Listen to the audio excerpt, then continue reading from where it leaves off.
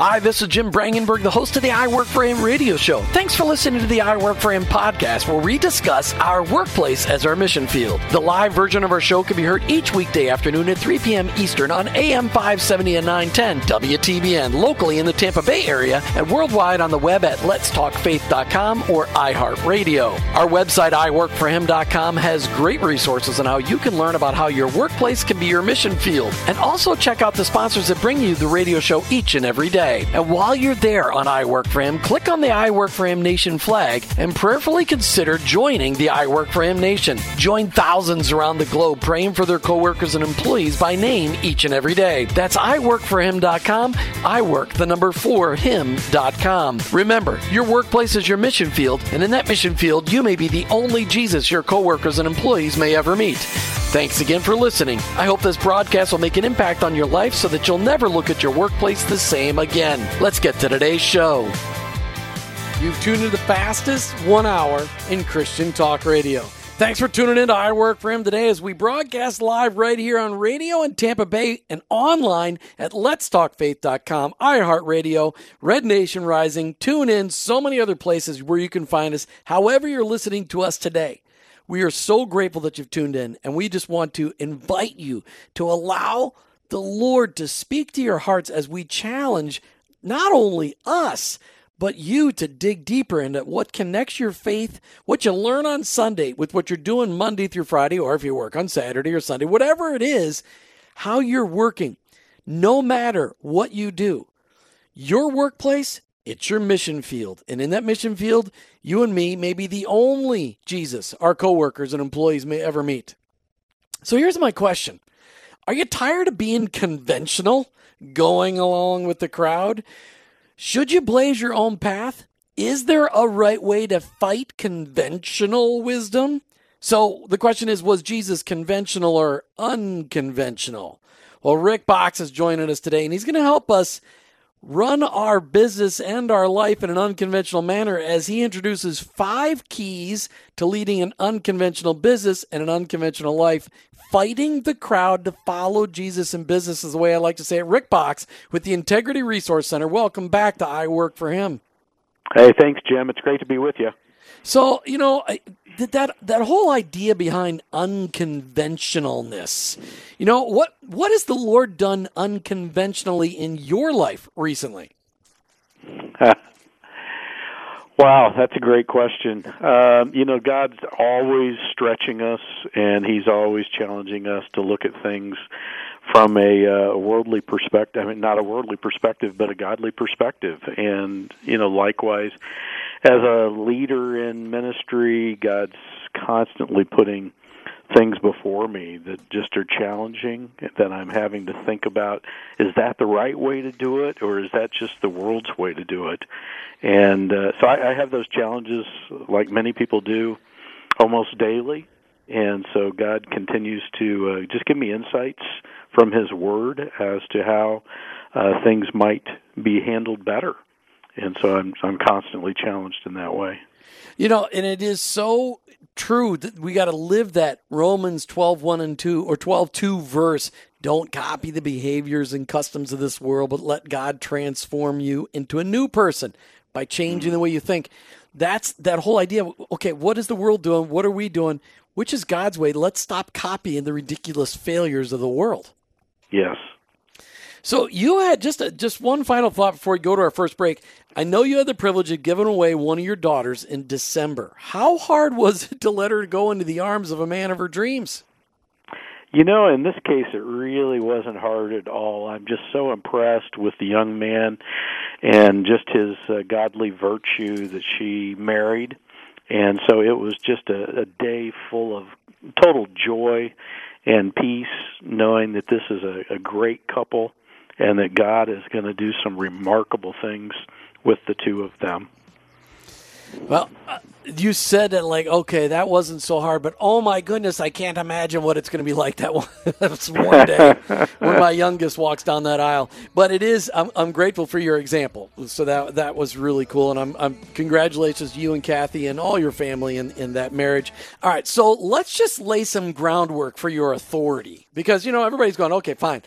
That's great. You guys want to talk about unconventional business, but where did Rick get the authority to talk about this stuff? People hear my story all the time. How did you get to be such a sage of business advice? Where did that come from? God placed me in a bank many years ago that I was working for a bank president, and he was the rarest of individuals I had ever worked for, because most of the time when I would go in and try and get a decision out of him about the bank, he would quote a proverb or he would point to a passage in Scripture and tell me this is what we should do, and the reason why is because of this proverb or this principle. And that really just rocked my world, because I was constantly at odds with what he was telling me, because I had learned business from my banking and my CPA background from more of a worldly perspective. And suddenly I was learning a different way to look at business, and his decisions continued to play out over and over again to be extremely wise. And so God used him to kind of get my attention. And then over time, after I really came to Christ through all of that, and I went on a search of what else does the Bible have to say about business, because that was a passion of mine.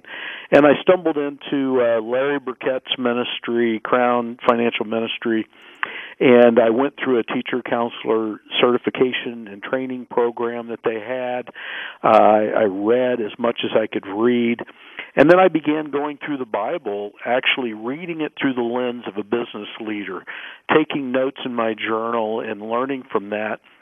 But one thing that really helped me, Jim, was soon thereafter, Crown Ministries began referring all of their business counseling calls. They were on 400 or 500 radio stations, and so they were getting lots of counseling calls. And so they asked if they could refer all the business ones to me.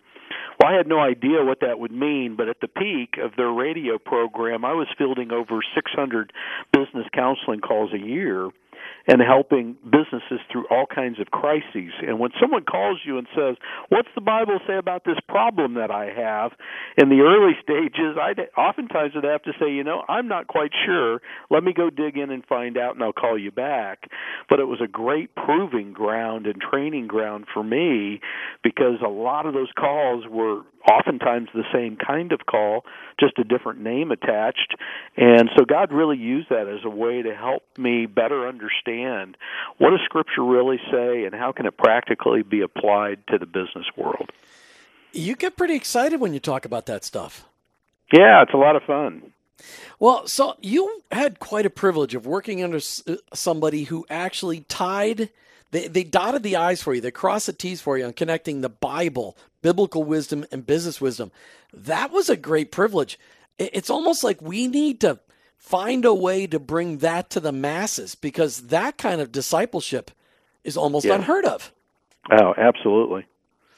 When you do this business mentoring, when you do that today, I know that really all of that is what led you into writing Unconventional Business.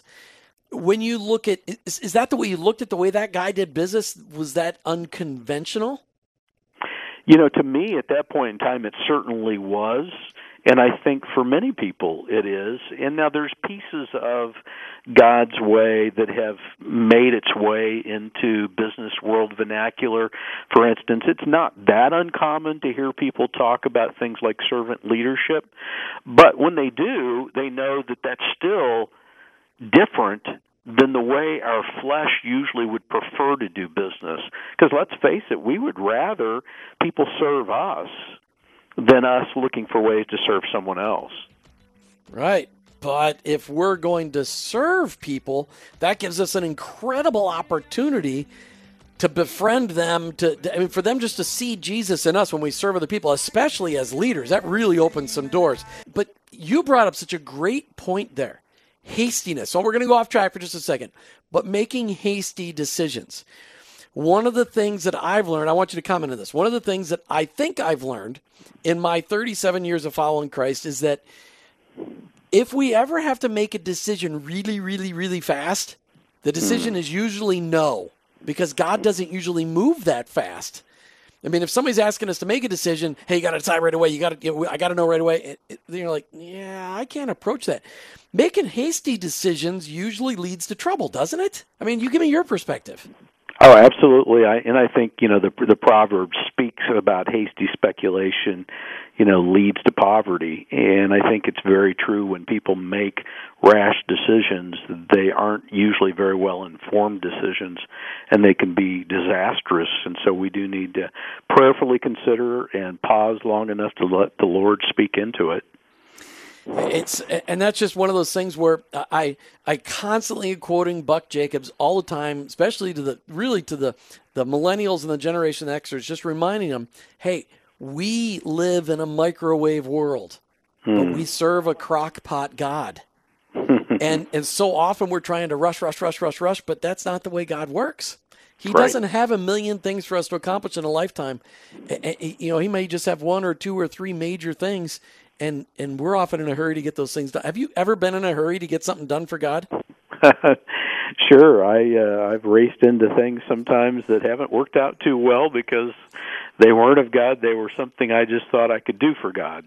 I love the way you put that, because that's exactly what it said. Yep, I'm just trying to help God out. Yep, that didn't work out so good for me. Okay, so let's get back to unconventional business, because really, it's a paradigm shift.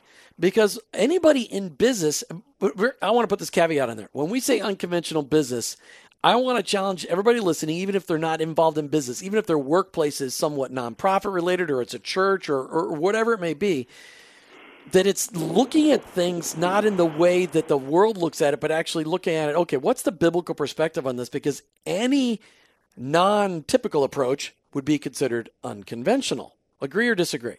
Yes. Yes, but I think the key is we're defining unconventional along the lines of what God's Word would teach us to do. I love that. And the sad part is, 100 years ago, this wasn't unconventional. Even 60 years ago, this wasn't unconventional. But it's unconventional today. Yes, it's certainly changed. All right, so your book introduces these 5 keys to developing an unconventional business, 5 keys to growing a business God's way. Here's the question. Does God really care about what we do in business? I think absolutely. God wants to be involved in as much of our life as we will allow Him, and He has planned it out for us.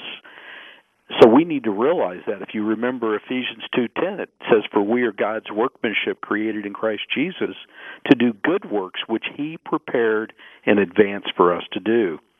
The fact that God prepared something in advance for you and I to do means He had a call and a plan for us. And if that includes being in business or whatever workplace we serve in, that's a major part of it. A lot of times we shelve that. And we say, well, He cares about my family, He cares about my marriage, but surely He doesn't care about my work. Well, that doesn't make any logical sense, because more than 40 to 45% of our waking hours are spent at work. So are we saying God really only cares about maybe 2 or 3 hours a week that I'm dealing with other things? I don't think so. I think He is very concerned about all aspects of our life, and our work makes up a big part of that. All right, so you spent all those years giving advice on behalf of Crown Financial Ministries when people were, you were given business advice. You've been in business a number of years. You've been in ministry a number of years. How have you seen God show you that He really cares about what you do in business? I think He shows me that He cares by answering my prayers, by directing and leading my steps, so that I'm able to honor and glorify Him with the work that I'm doing, rather than just assuming it's a paycheck that enables me to feed my family. And so just the fact that God is involved, He listens to my prayers, He answers them, He guides and directs my steps, tells me that He really does care and that it's important to Him. Just recently, I've just really become attuned to people who talk about, it's just a job. It's not a job. I really have all this really important stuff I do over here, but what I do during the day, it's just a job. It's a job.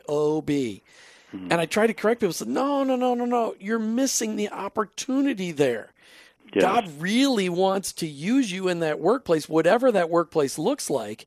But so many people have gotten the wrong impression that what they do at Sunday and Sunday night and Wednesday night, maybe in a Awana group or whatever it may be, that's important stuff. But what they do during the day, well, that's just a job. I mean, how do you help people understand there's no such thing as just a job, that God really has a calling on your lives? Yes, and Jim, that's so tragic, because those people are walking through life without much joy and adventure and little engagement. And if they're not engaged in their work, it's not very enjoyable, and it's usually not as fruitful as it can be. And so if people start to just get the picture that God has designed and wired them for a very specific set of skills and abilities and talents that they can use, then that's important. And it reminds me of the story in Exodus where, I love the trivia question, who was the first person in Scripture that was filled with the Spirit of God? And most people will say, it's a priest, or it's Moses, or it's Abraham, but it's a little-known person named Bezalel. And Bezalel was actually the craftsman that made the stuff that went into the first tabernacle. And it tells us that he was filled with the Spirit of God, and God gave him the skills and the abilities and the talents to do the craftsman's work that he was doing. I think all of us are Bezalels. I think God cares about each and every one of us, and he wants us engaged in the work that he's called us to. That's a good word. We should end right there, but we still got time left in this segment. All right, so your book is the title of the book, Unconventional Business, 5 Keys to Growing a Business God's Way. And again, I want you to, those people who are listening, even if you don't run a business, I want you to pay attention, because the 5 keys are going to help you no matter what your workplace looks like. But what's the difference between growing a business, and I think maybe there's a simple answer to this, but maybe not. What's the difference between growing a business God's way and growing a business man's way?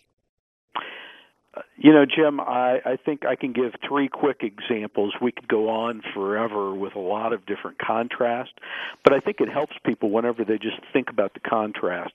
For instance, the world says, pursue money and personal glory.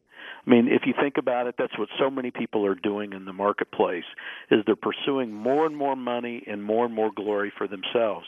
But God says, pursue him and his purposes. And so there's a huge contrast between setting aside my wants and needs and desires and instead embracing God's, even in the work that I do. A second one I would say is the world says, seek to be served. Climb the corporate ladder so other people will serve you. But God says, no. I want you to be servant leaders. I want you to put down your own agenda and go serve others.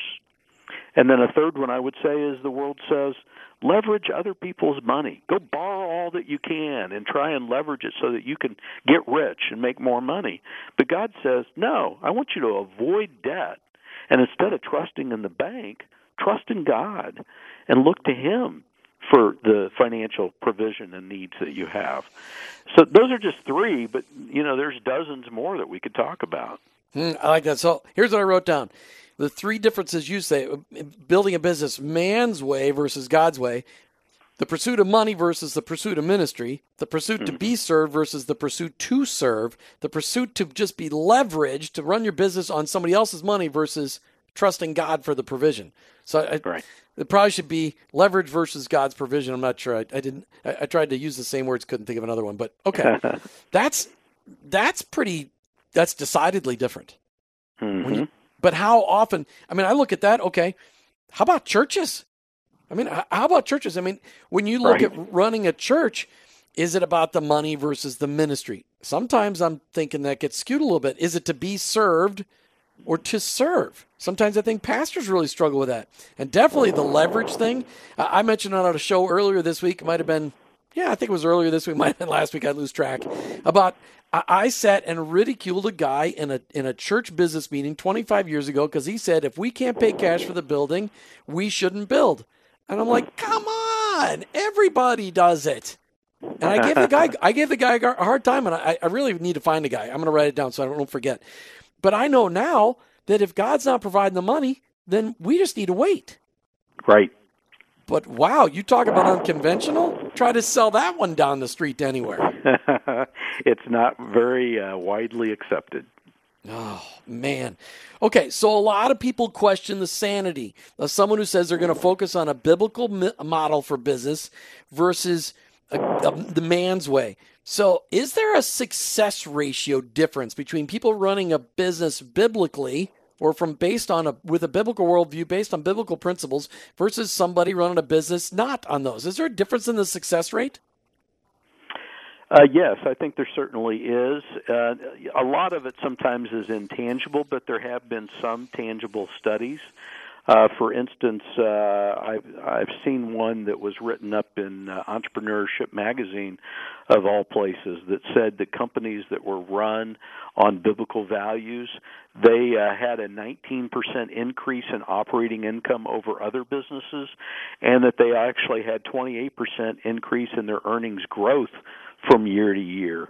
Also, there's some employee turnover stats that show that if you are running according to biblical values, turnover on average is 13.9% compared to over 48% for companies that have poor culture. Wow. All right, Rick, so let's take this. Right before the break, we're talking about some of those decidedly different factors, or not factors, results for people who are running a business God's way versus running a business man's way. And you said some pretty incredible things, like operational revenues increased. You talked about then you talked about 28%. What was it? Increase in earnings growth. Earnings growth. I couldn't read my writing. It's terrible when I have to write and talk at the same time. I can't do that. All right, and then you talked about retention, which is the most costly expense in any business. Retention of people, and you talked about a 13% turnover in businesses run according to biblical principles versus a 40 to 48% turnover rate? That's correct. Oh, I mean, I can't imagine what that number really turns out to be from a real number, but that number that's a trillions of dollars number industry-wide. Yes. Because there's nothing more expensive than losing a valuable employee. Yes, when you have to start all over again, it's pretty costly. Okay, so let's talk about these 5 keys to growing a business God's way. Okay, what are these 5 keys? And then let's talk about them. Yeah, the first one is develop a God-centered plan, and the second one is prepare yourself as a leader.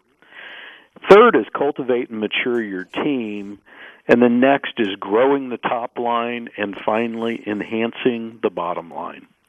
All right, so that's only 5 keys. Now, a lot of Christians, they got 3 points, or they got 7 points, or 12 points. Did you miss the biblical model here? No, I think it works just fine. Okay, all right, just checking. I say that in all jokingness, but it's so funny how people, every pastor has a 3-point sermon. I don't know. Does your pastor always have 3-point sermons? Most of the time. Yeah, I mean, I don't know where that number. I mean, it's nice. It's a nice number. Okay, so let's focus on the number 1 key today and just get started. And I know we'll still have to cover probably some of it next month, but let's really dig into that. Developing a God-centered plan. You use, what does it mean to have a God-centered plan? I mean, first of all, planning. I mean, how often do you run into business owners where they haven't even done any planning? It's very common that planning is just ignored. Actually, when I started a consulting practice years ago, I sent out a survey to business owners, and I asked the question, do you think planning is important? 99% said, yes, it's important. Then I asked the follow-up question, have you done any planning in the last year? And it was less than 50% said they had actually done any planning. And so it's pretty common that we overlook the value and the importance of planning, but especially a God-centered plan. Because many of us may go on that mountaintop and come back with this great idea and vision that we have, but until we seek out what God's plan is, we're heading down a path that isn't likely to be in alignment with God, and God can certainly trash anybody's plans if they're not lining up with His plan. And so I would much rather seek out God's plan, His ideas, and shape my business plan according to what His purpose is. All right, let's just step back just on what you just said, because what I have seen and I have done in my own life, let's just make it Jim personal here, because I'm sure you've done the same thing. I go out, I make this really great plan, I put it in execution, and I say, God, I've got this plan, would you please bless it? Mm-hmm.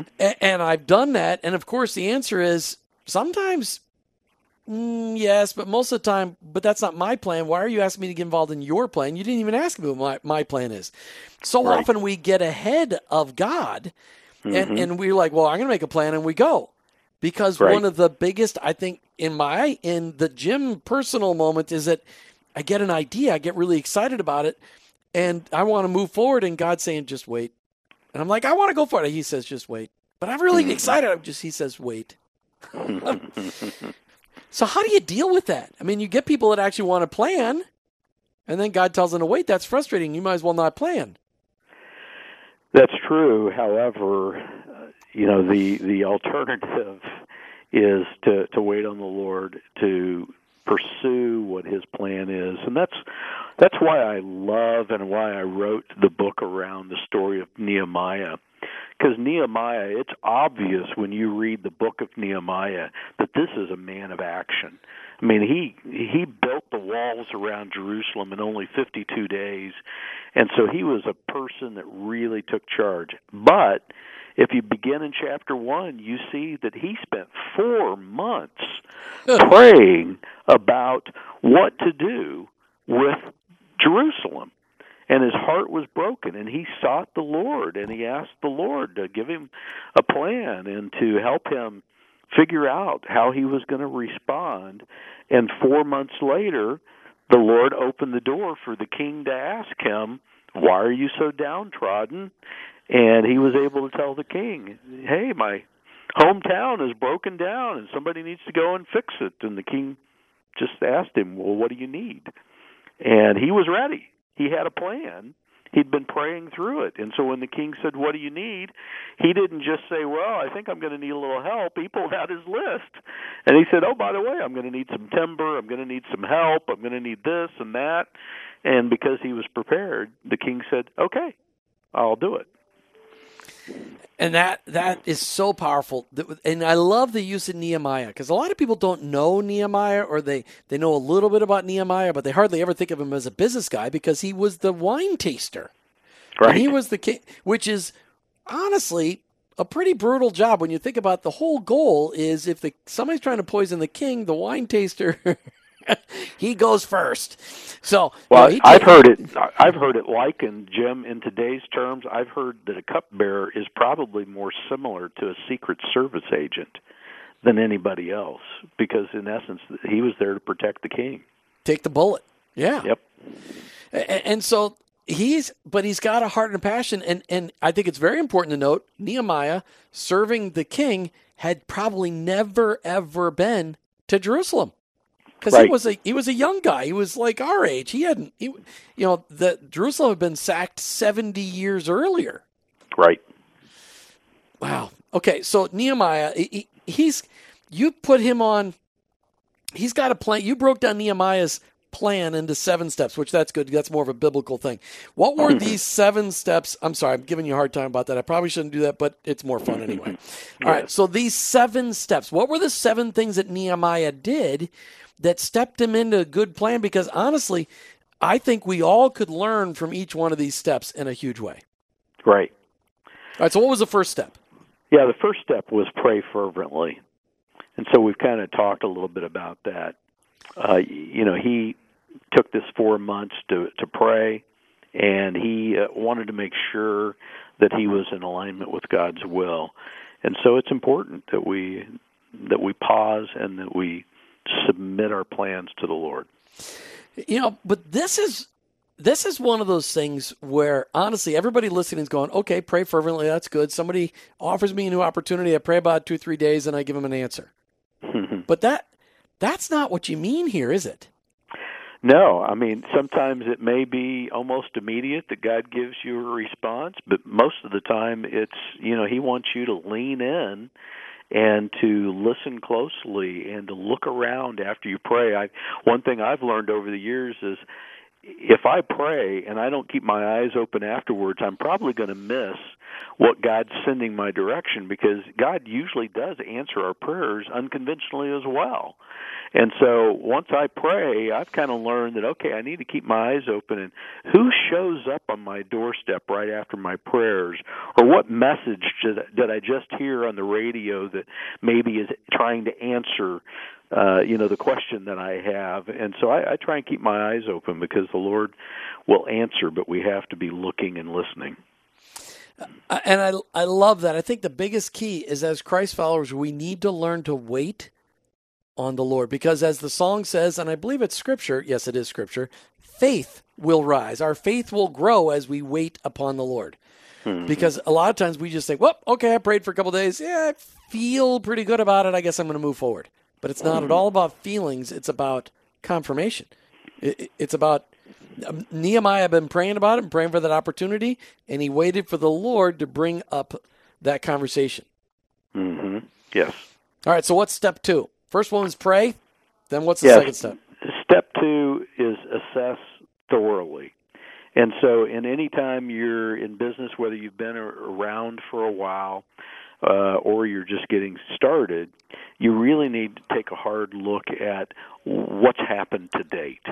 And so whenever I work with business clients, I will actually do a financial assessment over the last 3 years of their organization to see what are the trends, what's going well, what's not going so well, and we need to assess that. And likewise, Nehemiah, when he got to Jerusalem, rather than charging in and saying, hey, there's a new sheriff in town and we're going to do it my way, instead, he took 3 evenings to ride around in the quiet of the evening around the walls to assess how bad is it here? What all do we need to fix? And so if we don't know what needs fixed, then we may be addressing the wrong problems. Well, really, I think a term today in business would be due diligence. I mean, you're doing the due diligence, and nobody should ever enter into a business deal or any kind of a deal without doing some background checking.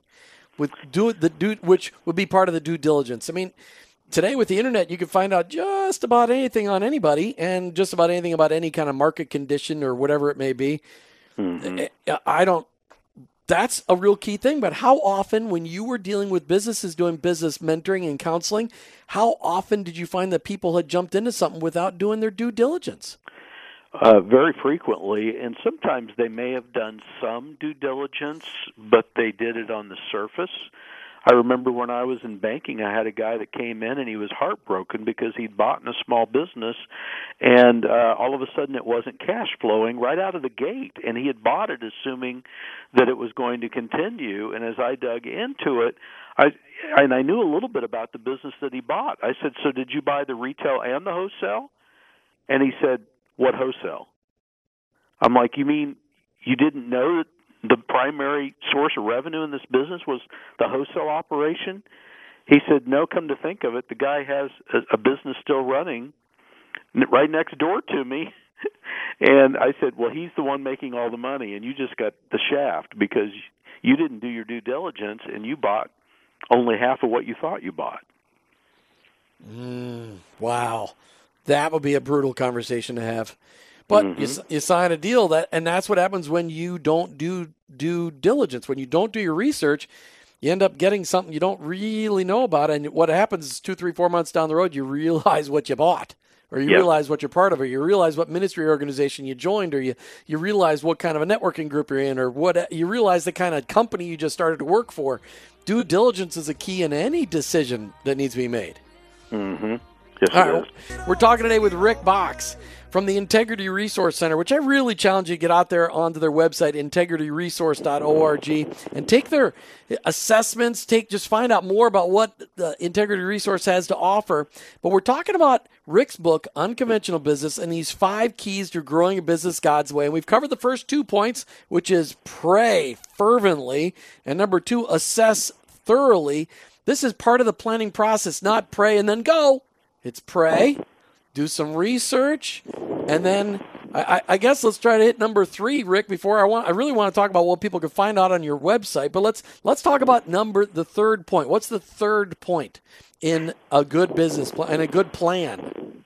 Well, the third point is seek God's vision, and we've kind of touched on that already, that we don't want our vision. We really want to be in alignment with God's vision, and so that just means that we need to seek out what He's revealing to us through Scripture, what He's revealing to us through the Holy Spirit, and through the circumstances and people around us, so that we get clarity on what it is God really is calling us to do. But how do we know? I mean, that's a tough one, Rick. How do we know that it's God's vision and not ours? How do we get ourselves out of the way to really hear what God is saying? You know, it does take some discipline. I oftentimes use journaling a lot so that I'm quiet enough to kind of sit and write the thoughts that I'm having, hopefully from the Lord. And I always look for affirmation. I'm just a big fan that I'm not smart enough to feel like I've got it right every time. And so I just pray, Lord, if I'm missing this, if I'm not in alignment with you, then I need affirmation that I'm headed in the right path. And so I pray for people to either show up or something from Scripture or whatever, and I'm usually looking for multiple affirmations that I'm on the right trail. Well, and that's it, the multiple affirmations, not just, a tingling feeling running down your leg, as some would say, but multiple ways. It's not about feelings, that it's God being very direct and giving you an answer, because as I have studied, and Martha and I just finished going through Experiencing God, when God gives us a vision, when God gave a vision to all of the patriarchs in the Bible, He gave them a clear vision. They didn't have to guess.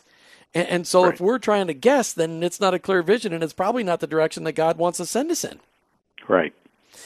All right, so I really think we should stop the conversation there and cover those next 4 points next month, because I really want people to find out what they can get on your website, Rick, because there's so much that Integrity Resource Center has to offer, and I don't want people to miss that. Talk about these events, because we got people listening all over the country. You've got events. When are you've got events coming up in what cities and when? Yes, we do typically quarterly events in Kansas City, St. Louis, Des Moines, and in a couple of weeks we're launching in Tulsa.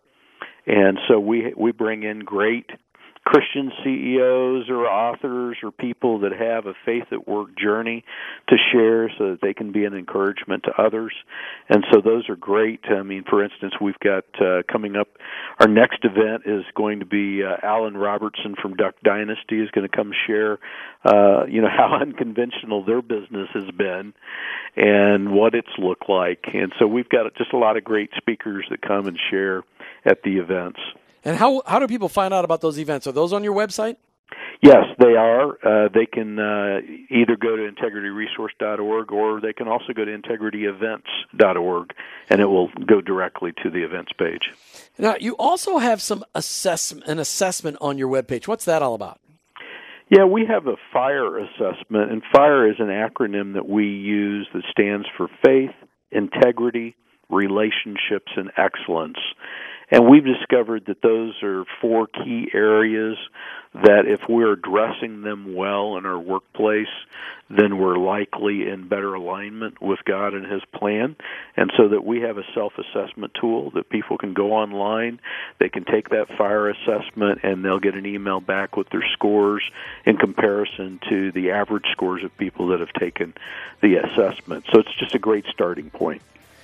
Rick Boxx with Integrity Resource Center, talking about unconventional business. Thanks so much. Look forward to talking to you next month as we dig deep and more into the 7 steps in a great business plan. Rick Boxx, thanks so much for today. Thank you, Jim. Appreciate it. As we come to the end of another I Work for Him show, I just want to challenge you to go out to integrityresource.org and really check out their website. Get a copy of this book, Unconventional Business. It applies to so much more of life than just business. It's really all about living an unconventional life during the week. How do we follow Christ and have it look unconventional? Speaking of unconventional, how about joining the I Work for Him Nation? Go out to iworkforhim.com and click on the I Work for Him Nation flag. Make the choice to be a difference, a change agent in your workplace. Find out what it means. iworkforhim.com. Click on the I Work for Him Nation flag. You've been listening to I Work for Him with your host, Jim Brangenberg. I'm a Christ follower. My workplace, it's my mission field, but ultimately, I work for Him.